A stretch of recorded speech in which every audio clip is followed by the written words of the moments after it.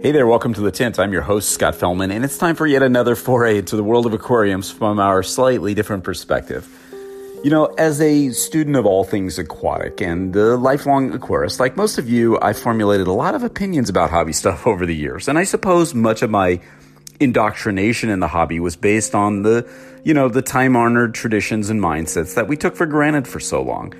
I remember as a kid reading fish books, like I read all the ones I can get my hands on. And I read every word. In fact, those books taught me to be a better reader. Now, some of them were my dad's. Yeah, he was a fish geek too. It's genetic.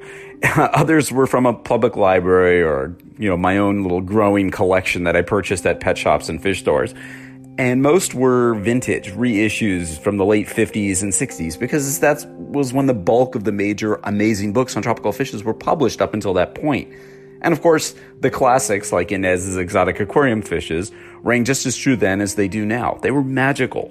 They reflected the time that they were published, a time of burgeoning popularity for the tropical fish hobby, a time when, technology and technique were starting to truly meld together to coalesce into the modern aquarium practices that we work with today. It was a golden age for the tropical fish hobby for sure, and you could sense it just by reading these charming books. You could almost feel the metal frame, slate-bottom tanks of the day. I read every book from cover to cover, memorized every passage, savored every image, studied each caption, coveted every fish, studied all I could about the fishes I kept in my collection, dreamed about the ones I wished I had. There was something very matter-of-fact about the language in those books, the straightforward, this is how it's done, tone that was based on what you could tell was the first-hand knowledge of the masters of the past and the present, preserved and passed on, to future generations of hobbyists like myself. The vocabulary was rich and fascinating. One word I remember seeing in many of these books was the word mulm. It was a funny word, a sort of 50s and 60s style catch-all expression for the stuff that accumulates on the bottom of the aquarium. It is quite appropriate and surprisingly descriptive. To me, mulm is essentially the equivalent of detritus, which is used in the modern aquarium hobby extensively to describe the solid material that accumulates on the bottom of an aquarium, and in the end, it's the end product of biological filtration. Mulm, however, is a bit more charming, right? In a word, it's a matrix of stringy algae, biofilms, and fine particles of stuff that tends to accumulate here and there in healthy aquariums. What's cool about this stuff is that not only do you see it in aquariums, you see it extensively in natural ecosystems like the Amazon streams, Asian peat swamps, and other habitats. In the case of a botanical-style aquarium, that's us, mulm is also comprised of bits and pieces of broken down leaves and botanicals that we place in our tanks. It's an integral component of what we call an enriched substrate in our aquariums. As botanicals break down, just like in nature, they create a diverse matrix of partially decomposing plant materials, pieces of bark, bits of algae, and some strings of biofilm. Stuff that sounds diverse yet benign. Detritus, a more cocktail party smart kind of word, seems to have a bit more of a sinister connotation to it. The definition's a bit more precise, too. It's often defined as a dead particulate organic matter. It typically includes the bodies or fragments of dead organisms as well as fecal material. Detritus is typically colonized by communities of microorganisms which act to decompose or remineralize the material. That's from the Aquarium Wiki. Whoa, sounds kind of bad, right? But it is one of our most commonly used aquarium terms, and one which, well, quite frankly, sends shivers down the spine of most aquarium hobbyists. And judging from that definition, it sounds like something you absolutely want to avoid having in your systems at all costs. I mean, dead organisms and fecal materials, it's not everybody's idea of a good time, you know what I mean? Literally, shit in your tank accumulating. Like, why would anybody want this to linger, or worse, accumulate in your aquarium? Yet when you really think about it and brush off the initial shock value, the fact is that detritus is an important part of the aquatic ecosystem, providing fuel for microorganisms and fungi at the base of the food chain in aquatic environments. In fact, in natural black water systems, the food inputs into the water are channeled by decomposers like fungi, which act upon leaves and other organic materials in the water to break them down. And the leaf litter community of fishes, insects, fungi, and microorganisms is really important to these systems because it assimilates all that terrestrial material into the blackwater aquatic system and acts to reduce the loss of nutrients to the forest, which would inevitably occur if this stuff was just, washed downstream. Excuse me. Now, this sounds all well and good and, kind of grandiose and, but what are the implications of these processes and the resultant detritus for the closed aquarium system? Well, in years past, aquarists who favored sterile-looking aquaria would have been horrified to see this stuff accumulated on the bottom or among the hardscape. Upon discovering it in our tanks, it would have taken nanoseconds to lunge for that siphon hose and get the stuff out ASAP. Now, in our world, the reality is that we embrace this stuff for what it is, a rich, diverse, and beneficial part of our microcosm. It provides foraging, aquatic plant mulch, supplemental food production, a place for fry to shelter, and it's a vital, fascinating part of the natural environment. It is certainly a new way of thinking of when we espouse not only accepting the presence of this stuff, but actually encouraging it and even rejoicing in its presence. Why? Well, not because we're thinking, wow, this is an excuse for maintaining a dirty-looking aquarium. No, we rejoice because our little closed microcosms are mimicking exactly what happens in nature, in those natural environments that we strive so very hard to replicate. Now, granted, in a closed system, you have to pay close attention to the dynamic, to the dynamic going on there. But accepting decomposing leaves and botanicals as part of a living closed system is embracing the very processes that we've tried to nurture for many years.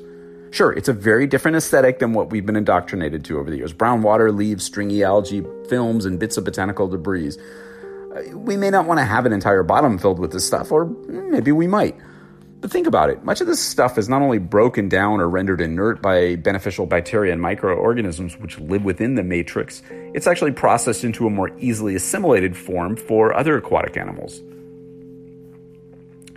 Check your water parameters when you think about this stuff. If you accumulate it, are you seeing surging nitrate or ammonia or nitrite? Are the fishes healthy? Are they relaxed? Are they active? If the answer to the first two questions is no and the last is yes, and I suspect that it will be in well-managed systems, then perhaps it's in time to simply enjoy what's happening in your aquarium. I mean, the reality is this is not some kind of horrifying stuff that we need to run from. It's actually something that we want to think about in different terms, and that's the beauty of what we do. And that's the exciting part about this. Sure, if you're having, issues with ammonia or nitrate, you have more problems than just some detritus in your system, in my opinion. If you have some significant accumulations of nitrate, it's probably important to review the husbandry processes you employ. And by that, I mean feeding, filter, maintenance, water changes, etc. I know from personal experience in both freshwater and reef and coral propagation systems that you can have significant amounts of detritus actually in play and still have perfectly good water quality. That's a misnomer that just because you have some of this stuff present that it's a problem, and it isn't.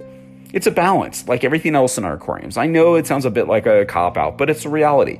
To accept and understand that the aesthetic of a heavily botanically influenced system is simply different than what we've come to perceive as acceptable in the general aquarium sense. It's not for everyone else.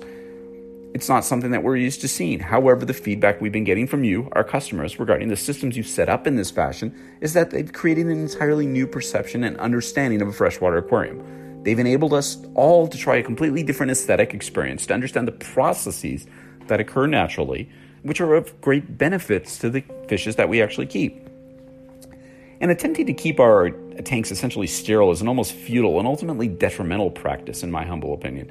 The idea of creating unnaturally clean conditions likely results in some microorganisms struggling to find food. Now, our aquariums are not absolutely natural open systems. However, embracing some natural processes and emulating the functions of the wild ecosystems might be a key unlock in order for certain organisms to survive and even thrive in the long run. Detritus, mold, whatever you want to call it, serves as a food source and a food processing producing source for fishes and the other aquatic organisms which live in our tanks.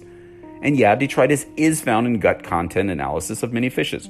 Here's a charming passage, if you will, with a rather comprehensive description of gut contents from one of our fave fishes, the cardinal tetra, and I quote, "The stomach content was categorized as detritus when it was found in sufficient quantities within the proper stomach so that the conclusion of a detritus feeding appeared as a realistic proposition. The hindgut filled with the digested material practically always contained particles that could be listed as detritus. In addition, small quantities of detritus particles remain from the prey guts and enter the stomach when the fish are browsing for small prey over the surface of plants, litter, and woods. Some of it's incidental, some of it's intentionally ingested." That's really interesting stuff. So, yeah, use common sense when stocking, feeding, and maintaining your aquarium. However, I think stressing out and just freaking out and having some real issues about keeping our aquarium spotless is really a good step to take.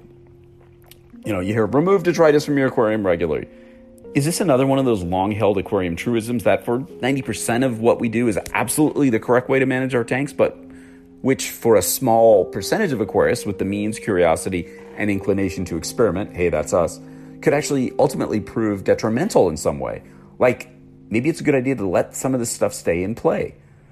Okay, I know that some of you are thinking this guy is nuts. Letting detritus accumulate in the aquarium is bad news, and it's a recipe for problems or worse. And not only that, Scott has no idea what the implications are for what he's suggesting. Well, for the first part of your thought, I could be construed as crazy. That's part of the game, right? On the other hand, I think I do have some idea of the implications of what I'm postulating here. First off, remember, I'm not suggesting that you throw away your siphons, disregard water changes, and just allow shit, literally, to accumulate in your aquarium substrate in the interest of creating a food web. No. What I am curious about, though, is if there's some benefit in botanical blackwater systems of encouraging a bit more fungal and microbial growth, which utilizes detritus, to benefit the system in some way. I mean, if you're doing water changes and removing uneaten food, dead fishes, aquatic, plant leaves, etc., you're already significantly reducing the food inputs available to the organisms on the low end of the food chain. In a typical aquarium, well maintained with regular water changes and removal of all the detritus, our fishes are almost 100% dependent upon us to provide food. We have a sort of food web in our tanks, whether we think that way or not. However, we seem to regularly dissect part of it with our militant stance about not letting this stuff accumulate at all. I know when I used to be in the coral propagation business, we experienced some challenges early on with color and the growth of our coral frags. I mean, we had really great husbandry by typical standards. We had insane water movement, high-tech protein skimming, and almost clinically sterile water conditions. I mean, they're chemically perfect, no detectable anything. It was frustrating. We tried everything, and we were like, why wasn't our coral growing well? It was only when we had a protracted period of time where circumstances sort of prevented us from our usual hyper-husbandry that things suddenly improved. We walked in one day and thought, why is everything looking so good? Well, lo and behold, once we allowed some detritus to remain in our systems, once we stopped trying to keep things polished to the point where you can give birth in our coral grow-out raceways, we grew corals more quickly, more healthily, and more colorfully. There is something to this concept. I'm not sure why. I don't know if it's simply because these types of tanks are in such a radical aesthetic departure from what we're used to, or if it's something more, but I believe that we've got something here. I also believe that leaving a bit of detritus in the system, and I say a little, will help fuel the fungal and microbial growth that forms the basis of our little ecosystems. I said it once, I'll say it again. I mean, think of some of the possible benefits to our systems. Having a more diverse, healthy assortment of fungi and microorganisms could lead ultimately to a more stable, more efficient aquarium, right? Yeah, I think so.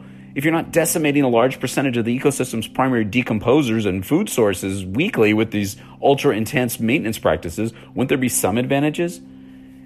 And don't a lot of young fishes consume infusoria or microorganisms as a part of their initial diet? Aren't these organisms found in detritus? Yeah, they are. Wouldn't it make sense to have larger populations of some of these organisms available at all times to help supplement the artificial diets that we feed? Could the fry rearing system of the future be a tank with a big bed of decomposing leaf litter and terrestrial soil substrate botanicals? Yeah, I believe it could. We've talked about that before. In the meantime, there's those aesthetics of natural aquariums that we proffer and the mental shifts that we need to make in order to accept and understand a different look and function. Perhaps we're somehow drawn to this earthy look and the organic-y feel. I'm not sure, but I do know that I'm enjoying my tanks, and so are many of you who have tried this approach. Embracing, not fighting nature yet again, in a more complete sense, just might be the next big breakthrough in aquarium keeping. Or it might just simply be an idea that's always been right in front of our noses, something that our forefathers talked about, which we just resisted for a generation or two. Maybe we overthought it. Evolution, perhaps? Maybe. Anyway, stay persistent, stay engaged, stay confident, stay open-minded, stay unafraid, and always stay wet. Until next time, this is Scott Fellman from Tennant Aquatics. Thanks so much for spending part of your day with me, and I look forward to seeing you on the next installment of The Tint.